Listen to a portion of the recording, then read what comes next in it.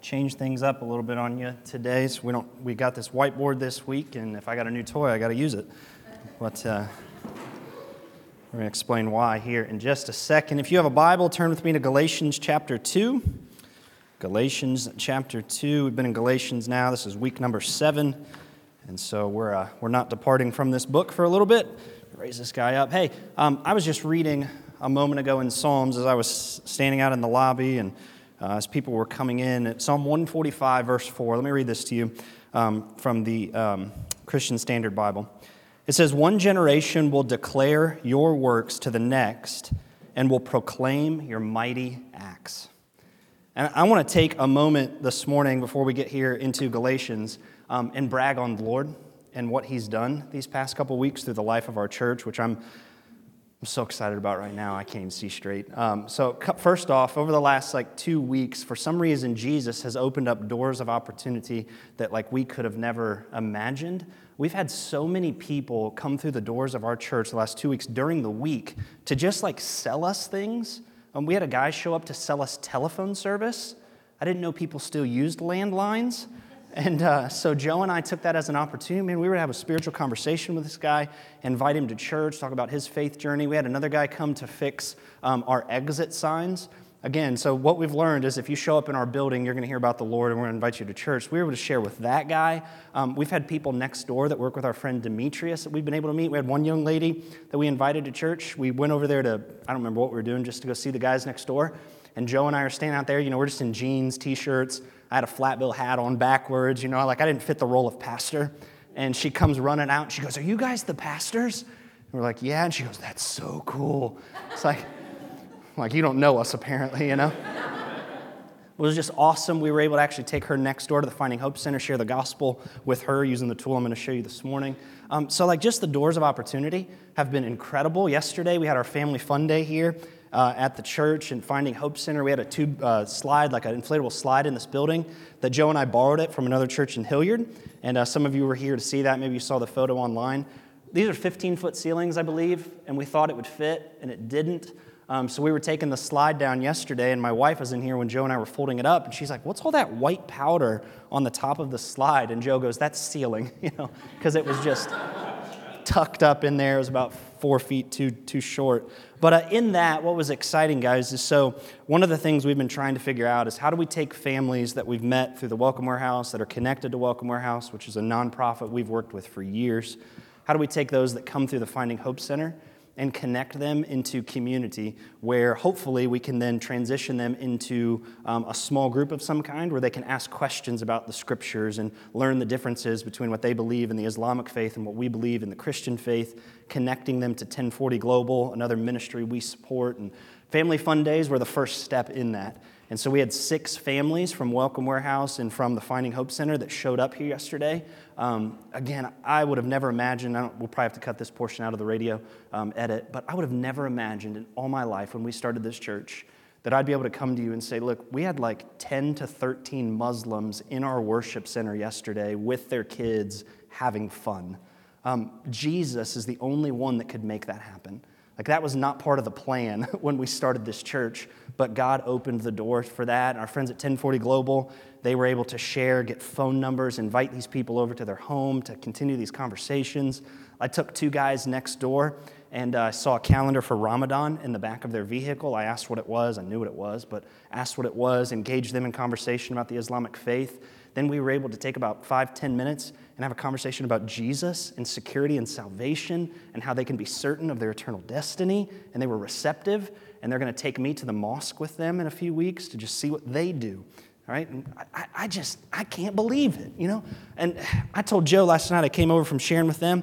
I said, "Dude, after I got done sharing with those guys about the Lord, I just wanted to run through the garage door, just straight through it. Give me a water balloon. I'm going to attack hell by myself. I'm just ready to go." Here's the second cool thing. We set a challenge out to our church a few weeks ago. We called it the Annie Armstrong Easter Offering. And so I'm just bragging on the Lord. Psalm 145 here for a minute. So this is part of the message. We're going to praise Jesus for what he's done. And we set a challenge out there. If people were able to give above and beyond our regular offerings, where 100% was going to go back to church planting. So again, collectively, Southern Baptist, there's 45,000 churches around the nation, and we collectively work together to start churches for everyone, everywhere across North America. And we didn't set a goal financially for our congregation. It was the first year we've ever participated in this. We've been recipients of the offering as a church plant, but we've never given back to it. And in my mind, I was like, it'd be really cool if we could just send like $1,000. That would be awesome to be able to send that. Joe sent me the number this morning. Here's what was pretty cool. So in my mind, I had the goal of $1,000. We're going to send $2,557 to help start new churches across North America, which is incredible. And you're like, Aaron, why does this matter? Let me show you 6 maps real quick. All right, so these are from the Southern Baptist Convention. 6 maps. I want you to see how church planting is spreading in our denomination. And this is happening across Christian denominations. This is just us specifically. So in 2010, this is Phoenix, one of the largest cities in America. They only had 3 church plants in 2010 from our tribe. Look now, 2020, this is last year. This is because of the Annie Armstrong Easter offering. When we participate in this stuff, here's what happens. Here's another one from Philadelphia, so our friends to the east. Again, in Philly, just a couple church plants from our tribe. Look at the multiplication that's happening there. New churches, reaching people, sharing Jesus, changing communities. Here's another one. Washington, D.C. Look at that. Absolutely insane. A place that desperately needs Jesus. A couple more here. Atlanta, again, one of those population-dense cities in all of America, and you can tell that by how they're starting churches, but only 4 in 2010, tons there. St. Louis, my friend Noah is the guy that kind of coordinates church planting in St. Louis, multiplying like crazy. And then here's my favorite one, Columbus. 2010, there are 4 of us. Look at Columbus now, and if you look right there, just north of Dublin, there we are. We're one of those, right? Jesus is doing that because of the faithful efforts of so many people around our nation, starting churches for everyone, everywhere. And so I'm a little excited to share this morning because, man, middle of a miracle, y'all. I'm telling you, somebody's going to have to tie me down because I'm just going to bust through the wall. I'm going to attack hell, give me a squirt gun, and we're going to get after it. Well, hey, Galatians chapter 2, if you'll stand with me in honor of reading God's Word. Week number 7 of this series, God's Space. I'm going to show you something different here on the board in just a moment. Galatians chapter 2, we're going to read 2 verses today and really only look at a few words from those verses and pick this up next week as well. But Galatians 2, starting in verse 20, and we'll read through verse 21, Paul writes these words to the churches in Galatia. He said, I have been crucified with Christ, and I no longer live, but Christ lives in me. The life I now live in the body, I live by faith in the Son of God who loved me, and he gave himself for me. I do not set aside the grace of God, for if righteousness comes through the law, and this is a pretty convicting statement, then Christ died for nothing. Let me pray for us. Lord, thank you so much for your word, God, for the privilege we have to gather around your word today. God, would you teach us as your church? Would you mold us and shape us and form us into the likeness of Jesus this morning? God, give us ears to hear directly from you today. God, would you soften our hearts, Lord? Anything that we may have, God, that's putting up a barrier between us and hearing from you, would you soften our hearts so that we can receive that word from you, Lord? Not just hear it, Lord, but actually receive it. And God, would you give us the hands and feet to live out the truths of the gospel Monday through Saturday this week, taking Jesus with us everywhere we go. We love you, Lord, and it's in Jesus' name we pray these things. Amen. You may be seated.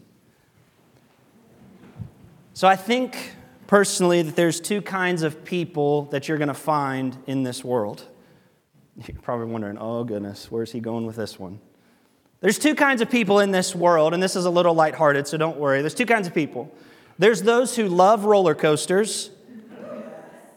See? And those who don't. Woo. We are small but mighty. Unashamedly, I'm here to tell you that I am part of that second group.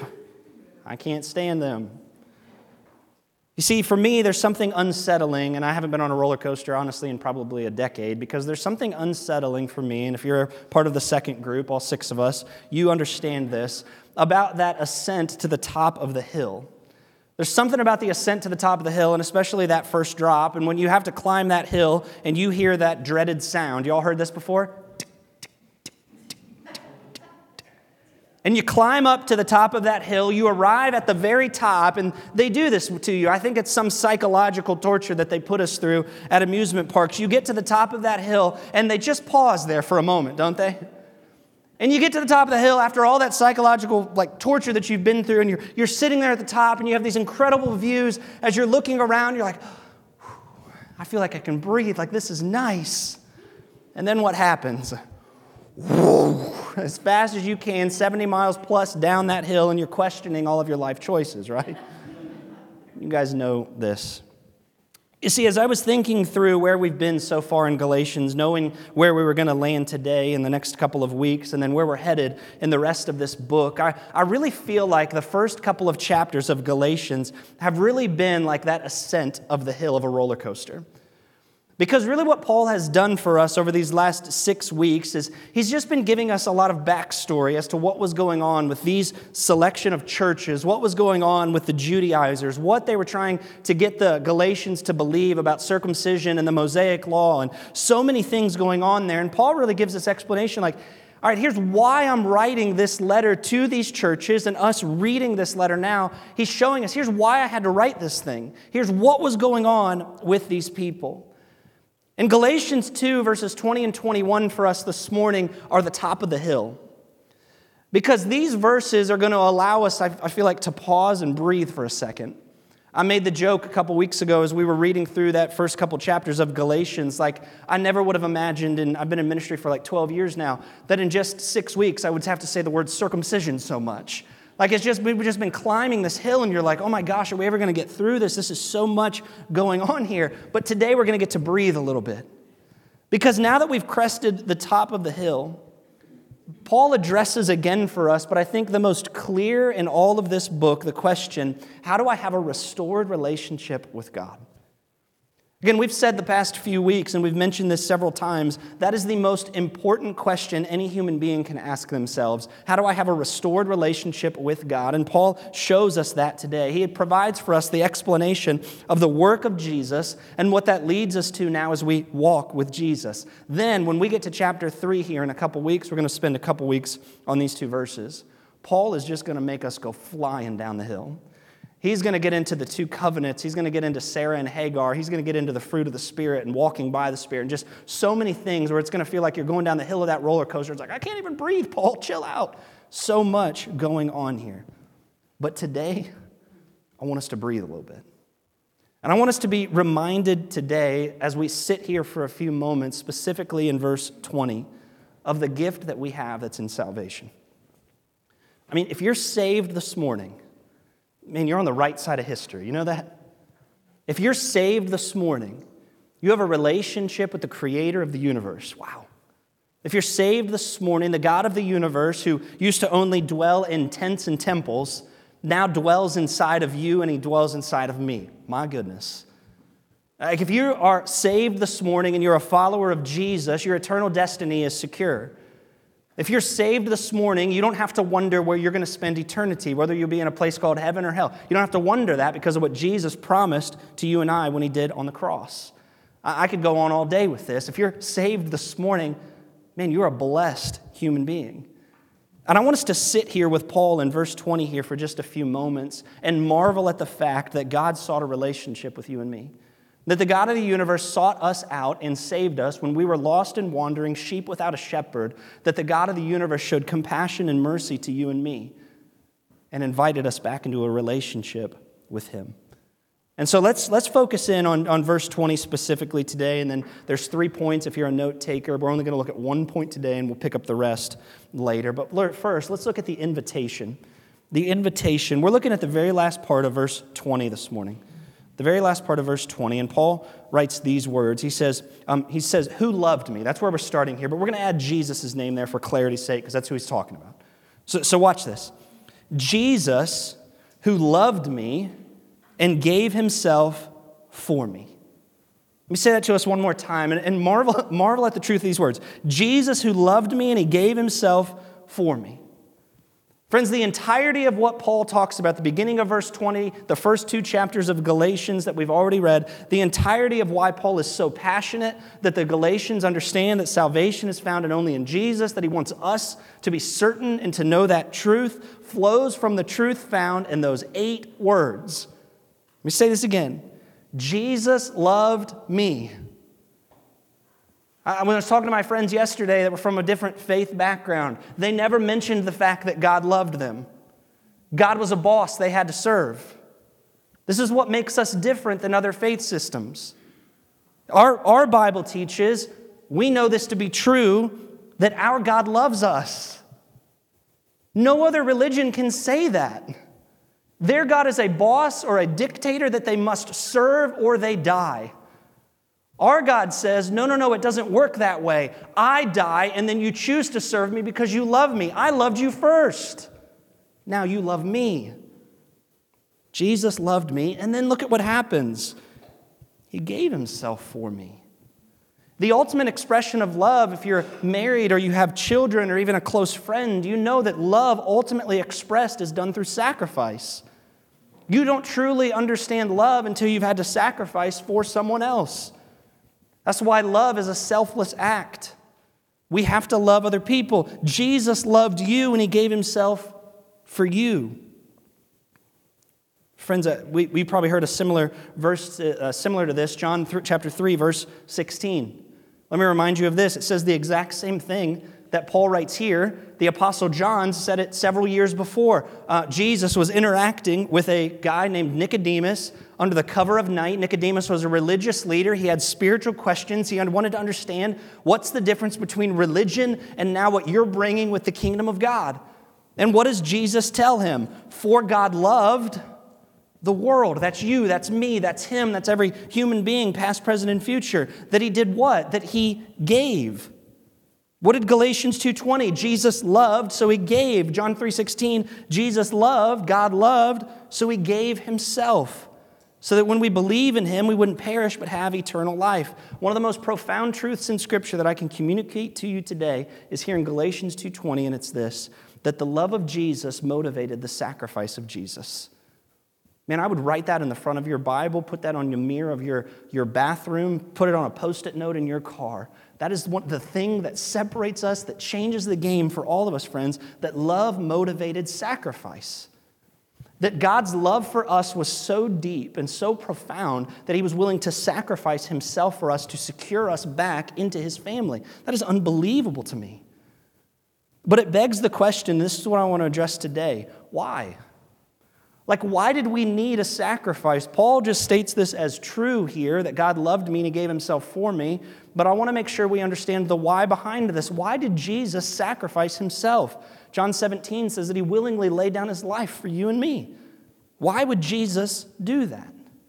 Why would Paul point us this direction? Why do we need to understand that love motivated sacrifice? Why did Jesus sacrifice himself for you and for me? Friends, this is the gospel. I want to share this with you this morning, because I think this is going to be helpful for each one of us. So I was, a week or two ago, I can't remember, I was at some place, and they made this statement. They said that 80% of churches in America have zero ongoing evangelism training for their church. Right, so it means 80% of churches in America, they have zero training on a regular basis to equip their people to share the gospel with their neighbors, their coworkers, and their family. 80%. And I was sitting in there with somebody from our church, and I was like, dang it. I was like, we've never equipped our church. We don't regularly equip our church to share the gospel. Now, we've used that phrase before, that if you're saved, you know enough of the gospel to tell somebody else. That's true. Right? But what good is Batman without his tool belt? Batman's got a whole tool belt full of stuff, but he uses different ones for different situations and scenarios. And so I told Pastor Joe, I said, I'm going to start leveraging opportunity when we get to places like this in the Scriptures to use these opportunities to be able to share techniques and ways to share the gospel with other people. So we're going to communicate truth today from Galatians 2:20, but I want to give you a tool to share Jesus with your friends, neighbors, coworkers, and family so that you can do this. Now, here's a tool that you can use. You can share this in 3 minutes. I've been able to share this 5 times in 2 weeks with 5 different people. You can share this in 3 minutes, you can share this in 30 minutes. It's up to you. But I want to give you this tool to help somebody understand, why did Jesus have to sacrifice himself for me? Why did he have to sacrifice himself for you? If you got an ink pen, man, you're going to want to do this. A little tool you can use using 3 circles. And I want to clearly as I can, communicate the gospel to you today and why we need to sacrifice. The first thing that we need to understand is that God had a design for your life and my life. That you and I, Galatians chapter 1, verses 26 and 27, says that God created us in his image. It means that that's what separates us from the beasts of the earth, the beasts of the sea, and the beasts of the sky, is we're the only one of God's creation that were created in his image. One theologian once said, it's the distinction between some creation and those that have the thumbprint of God upon their life. And because we were created in the image of God, it means that God has a design for the way that our lives are supposed to function. Let me tell you, did you know that God has a design for your marriage in a way that he wants it to function? God has a design for your parenting and rules and regulations and guidelines in which he wants it to function in. God has a design for human sexuality and the way that he wants us to function in the confines of how he's created us to exist. God has a design for our finances.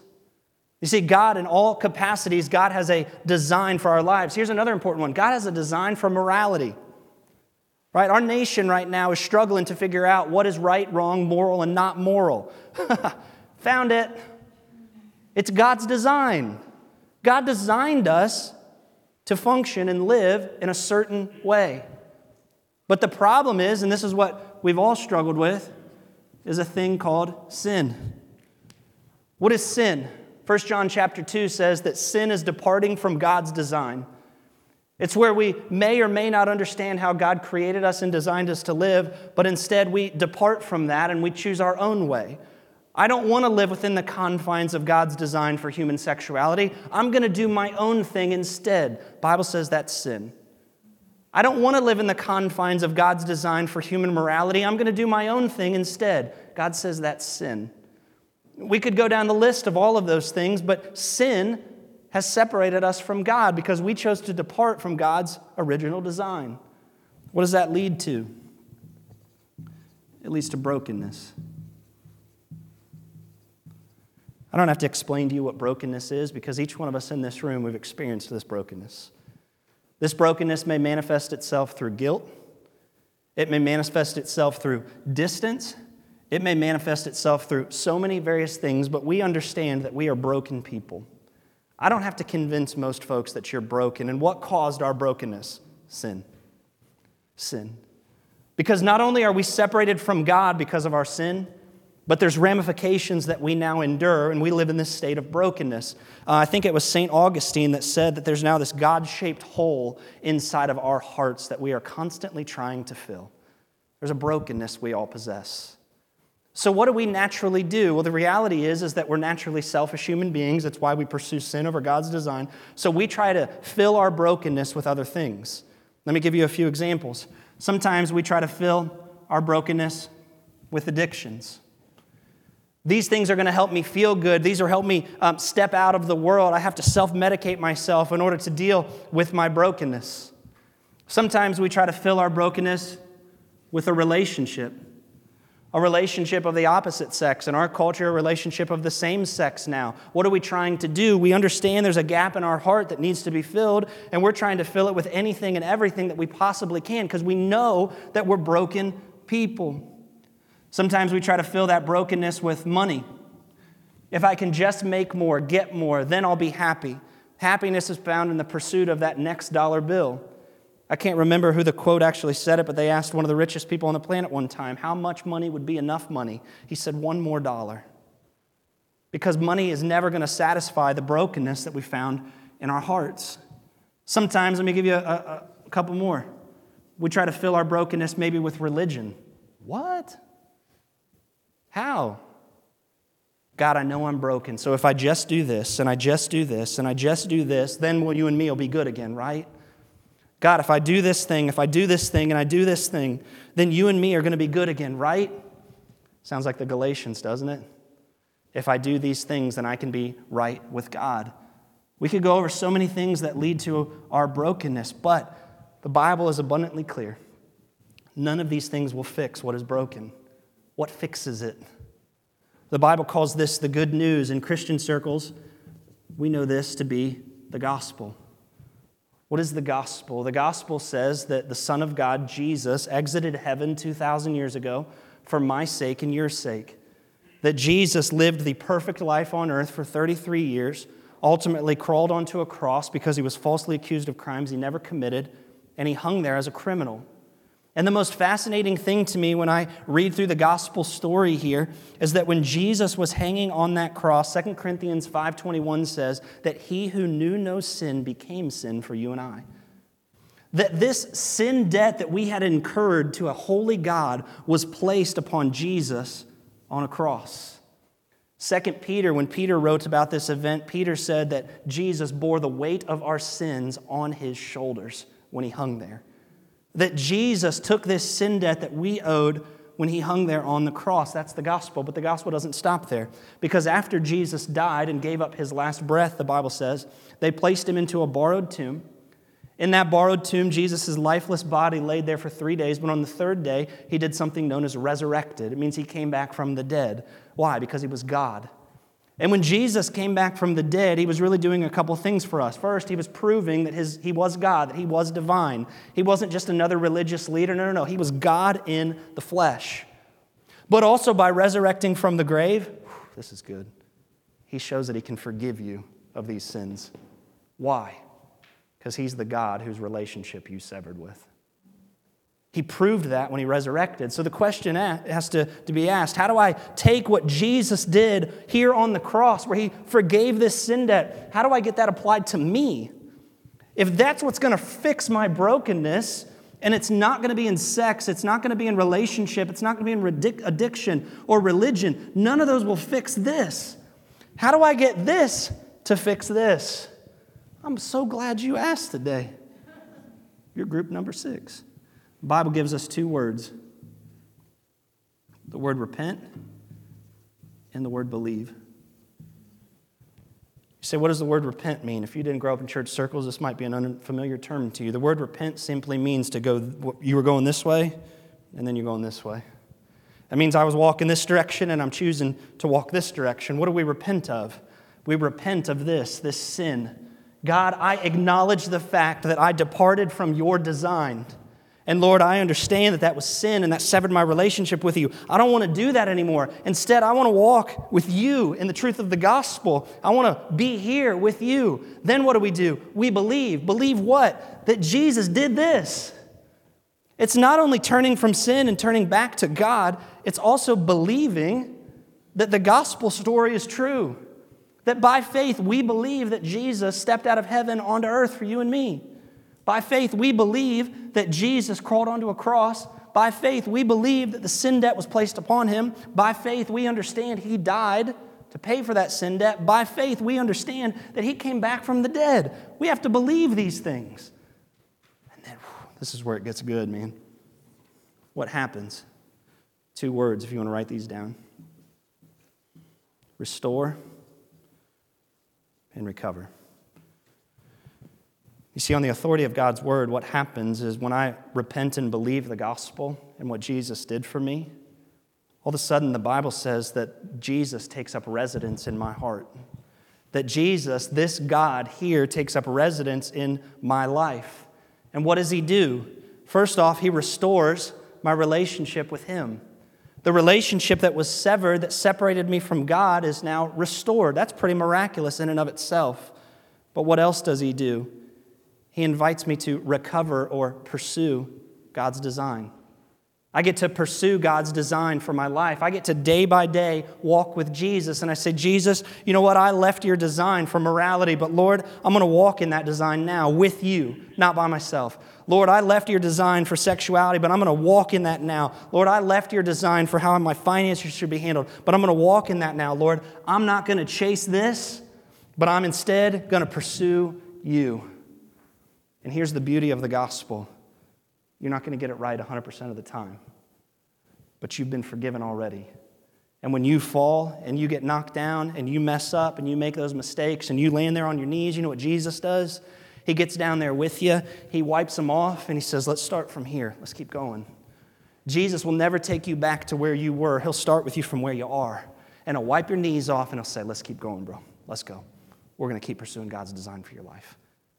Friends, that's the gospel.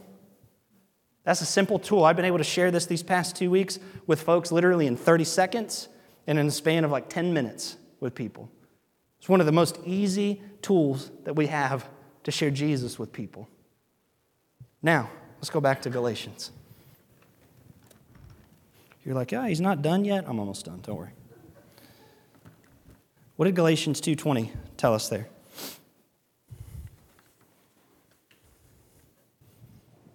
Jesus,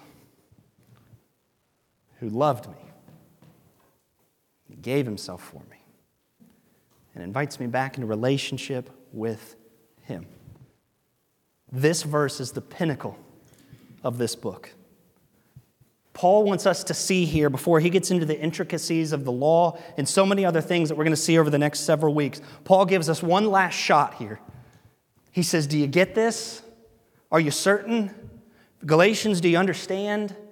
There's nothing you can do to heal your brokenness. It's not going to happen. It's only secured by Jesus.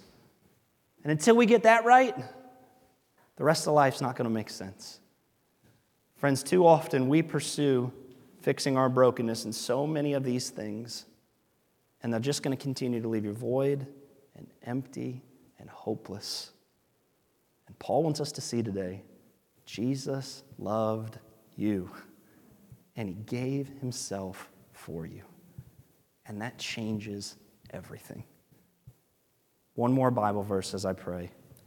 Romans chapter 10, verse 9. If you confess with your mouth Jesus is Lord, what is that? It's believing this, that because Jesus was God, he could do this for me and forgive my sin. And you believe in your heart that God raised him from the dead. There's our word there. What's it say? You will be saved. I'm not going to make any assumptions today. Have you made that decision in your life personally? Have you made that decision personally? Can you take me back to a time, season, day, place, I don't care when it is, where you can confidently tell me, you say, Aaron, I know when I have repented of my sin and believed what Jesus did on the cross for me. I know when it happened. It happened sometime when I was a young child. Maybe some of you in here be like, no, I was 15 in a grocery store buying a box of Tic Tacs. I don't know. Can you tell me when it happened? When you started to follow Jesus?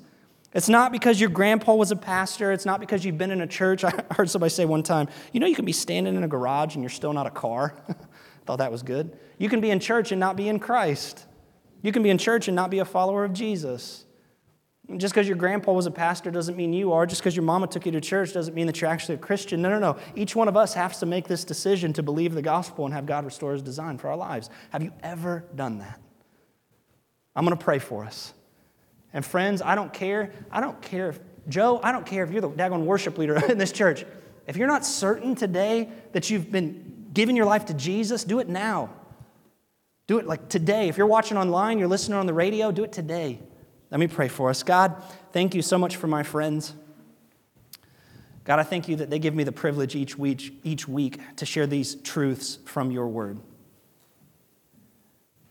God, I pray for every person within the sound of my voice today, whether it be here in the room, whether it be via video, whether it be through the airwaves, that God, that they would be able to confidently say that they have repented of their sins and believed in Jesus as the Lord of their life and their Savior. And if they haven't and they're not sure if they have, if they're uncertain about any of that, that right now, Lord, they would simply pray a prayer like this: Jesus, I know I'm a sinner. And I know I've done things and made decisions that have separated me from you. But God, I also know what you did on that cross for me, paying the sin debt that I owed to you, securing eternal life for me. And Lord, I pray that you would come into my life and fill those broken places, heal and restore my life to the original design you intended for it. God, thank you so much for each individual, adult and child alike, has heard your word here from Galatians 2 today. God, would you move in a mighty way in our church and in our city and around our nation for the kingdom of God's sake. We love you, Lord. And it's in your name we pray these things. Amen.